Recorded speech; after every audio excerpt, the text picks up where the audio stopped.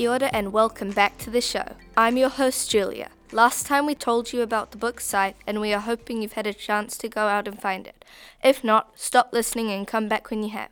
We are about to go full spoilers up to the end of the first book, so you have been warned.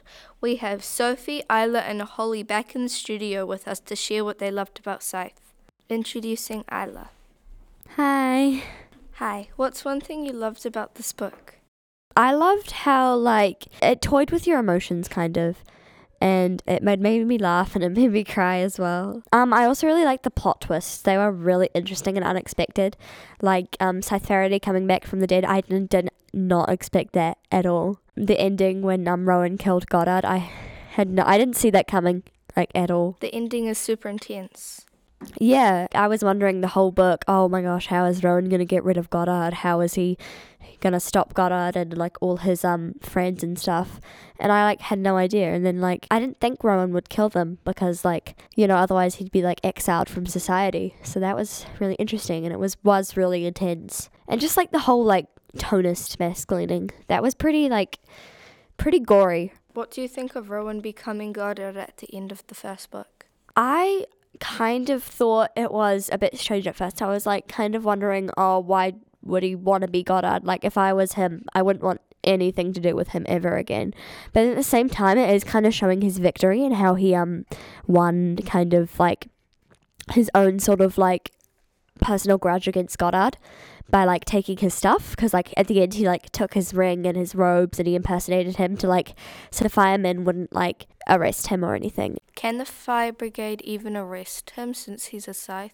Well, they could still, because he's technically not a Scythe yet, but it is Scythe business, so they can't interfere. He was impersonating a Scythe at that moment, so they weren't allowed to arrest them, or that's what they thought. That's just because he was wearing a Scythe robe and rings. That's the only way he got to be a Scythe, right? Yeah, because he didn't get the ring and Citra did. Let's talk about Citra. Do you think she deserved to get the ring instead of Rowan? If I'm being honest, yes. I actually did expect her to get the ring, just because Rowan was working with Goddard. There was so many Scythes against him, and I feel it was always going to be Citra. I don't know why. It was just a hunch I had. Though at the ending exam when they had to stab someone or kill someone close to them, but they'd be arrived, obviously.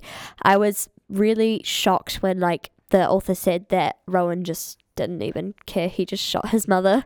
And so that was really scary. It showed how much his character had changed. And I think Citra did deserve it, and I think she did handle the final test much better than him. And I think she did deserve the ring, and I think she will fulfill the name Scythe Anastasia. I didn't think Rowan should have been the Scythe. Well, I think both of them would have been pretty good Scythes, but I could just kind of, by guessing, I thought it would be Citra. They're almost parallel to each other, right? Yeah, Citra and Rowan, they kind of were in polar opposite universes. Well, not opposite universes, but they were in different scenarios, and they both managed to still have good character arcs and stuff. They both changed significantly. Working with Scythe Faraday, they changed a lot. I feel Citra became more she became less impulsive, I think. At the start she was really bold, confident and impulsive, and that was really cool. And she kind of built better, I don't know, I feel she became more mature, whereas Rowan at the start, he was really didn't seem very happy, because he was talking about how nobody at school liked him, and his family, well, he was just a middle child with barely any attention. I feel he became a lot more assertive of himself. How does Scythe Curie change Citra? She had a very different gleaning tactic than Scythe Faraday, and she made meals for the family after she gleaned them, and I feel that was really nice. I feel that's kind of where Citra got her sort of sympathetic side for the people that she gleans, because families will be really grieving and stuff, and Miss Scythe Curie was really good with that. She even offered them to stab herself. You can stab me because I stabbed him, sort of thing. And I feel that was really interesting. Another way at how Scythe Faraday and Scythe Curie glean really differently from each other is Scythe Faraday's all about the numbers and statistics. So he does it based on logic and how the population data, and he calculates how and when and who he should glean. Whereas Scythe Curie, she'll walk around the street or something and she'll see a person that has no spark in their eyes or anything, just looks like they're ready to leave the world, and she'll glean them. And she always does public gleanings just to like show people that gleaning's real and it happens, and like people like show them what death is and that it is there. Thank you for coming, Isla. Thank you for having me. It's nice being here. Bye. Next up, we have Holly. What's one thing you loved about this book? I love the plot twist of how Faraday dies halfway through their training, and Goddard takes on, I think, Rowan, and Curie takes on Citra. And also then at the end of the book, how Goddard dies. What did you think about Goddard? I thought he was a bit annoying and like mean, because he's meant to be the like bad guy of the series, so I didn't like him much. What do you think about Faraday? I think he was a great mentor, and that he like had a very good like work ethic around how he gleaned people, I mean. How do Rowan and Citra change? Well, I don't think Citra changed that much. I think obviously she changed because she became with us, but Rowan changed a lot. Remember how for the first book and in the first part, he didn't like killing? Do you think that he changed and wanted to become the killing machine? Well, I think he changed in that he did become a killing machine. He was still reluctant to do it. And then at the end of the book, it's really weird because he pretty much becomes the Scythe of Scythes. So he kills all the corrupt Scythes like Goddard. And do you think it's a good mission? I think it's good because it helps control that there's only so many like corrupt Scythes, because obviously you can't kill them all. But then also I think that like it's his opinion on what a corrupt Scythe is, so it might be different to other Scythes. What do you think of the bad Scythes? I think I share obviously some of the same views as the people in the book, because it's written to make me share the same views, so I think they're bad. What is a bad Scythe in your opinion? I think it's someone who outdoes their quota, so kills too many people, and also does it in cruel ways. What do you think of Goddard's teaching ways? I think they're bad because he turns Rowan into like a killing machine who just kills and kills and kills. The difference between good and bad Scythes is whether they enjoy killing. Like the good Scythes, like I think Rowan, since he doesn't like killing, he would most of the time get put as a good Scythe. But like Goddard, he would just choose a random building to kill, and he would take like people's houses and have parties at them and like make them work there and stuff, because they fear him because he can easily just kill them. I totally agree with that. The way the public acts around Scythes is super interesting. People have two different reactions when it comes to seeing a Scythe.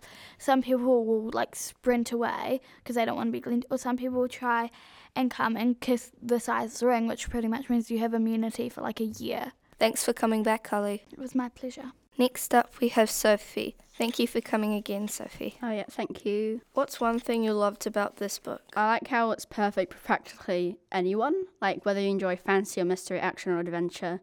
It's just a really good book. The first book's around 400 pages long, so it's great for either long-term reading or short, depending on your speed. Let's talk about some of the mysteries. Like Scythe Faraday, did you think he would come back? Personally, yes, because I knew he was too important to the plot to just kind of die and disappear. But knowing he was alive reassured me that it came true, because I was actually worrying that he might actually be dead. What do you know about Citra's investigation to see whether Faraday was alive or not? I liked how she digged in like the back brain of the Thunderhead, seeing like only Scythes could do that, and she managed to figure out how to do it. I liked how she did it, like the risk she took and to find him, not knowing whether he was alive or dead, just kind of going off a whim, I guess. Part of Citra's plan is to jump off a building and use her recovery time to figure out things for her investigation. Yeah, and then the Thunderhead comes and communicates with her, which is, well, just kind of an upside to her death. With the Thunderhead being able to communicate with Citra because she's dead and technically not a scythe, I thought that was a really good thing that Neil added into the story. Like, that's smart because she's dead and not a scythe anymore. But when she comes back alive, she can no longer communicate with the Thunderhead. Let's talk more about the Thunderhead. What can it do? Seeing as AI, it has no form unless like humans make it like a temporary form. It can talk with anyone who isn't a scythe, but when you become a scythe, you are unable to communicate with it anymore. It's kind of like losing the internet, if you can imagine us today without the internet. Yeah, because like us with Google, that's basically our Thunderhead. What can't it do? Well, appear in like a actual form, I guess, because it's AI. The Thunderhead wants to stop Goddard and his mass killings. Yeah, because since Goddard is a scythe, the Thunderhead can't communicate with it at all. And so it's going to have to try and stop it through other means if it's really dedicated to this idea. Did the ending of the first book make you want to read the second book? Yeah, definitely. I was already invested in it by the middle of the first book, so I really recommend the second book, Thunderhead, to carry on with this great read.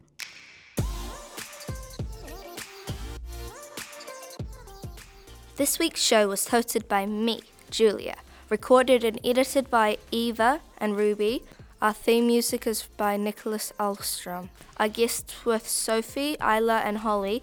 Thanks as always to CJ and to Raroa Intermediate for supporting the show. Tune in next time for a new recommendation.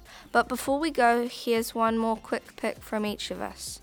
Isla? For my quick picks, I'd recommend Divergent because it's a dystopian adventure book and it's really good and has a lot of action-packed scenes. Holly? I recommend the Hunger Games series because it is a bit like Scythe, but then it's also different because it's set in a dystopian world. Sophie? I recommend the book named The Testing. It is a great read for any scythe lovers or anyone. Ruby? My quick pick would be Checkmates because it's just a really good book and it makes chess way more exciting. Eva? My quick pick is definitely the book The Perfect Parent Project by Stuart Foster, because it's really strong and it makes you realise what some people have to go through. CJ? I highly recommend finishing the Arc of the Scythe series. Thunderhead, The Toll are both amazing books. And I will recommend the Curiosity House series by Lauren Oliver. The books were about 4 children who got superpowers by being lab rats, and they were taken away from their parents at a young age. That's all. Thank you for listening.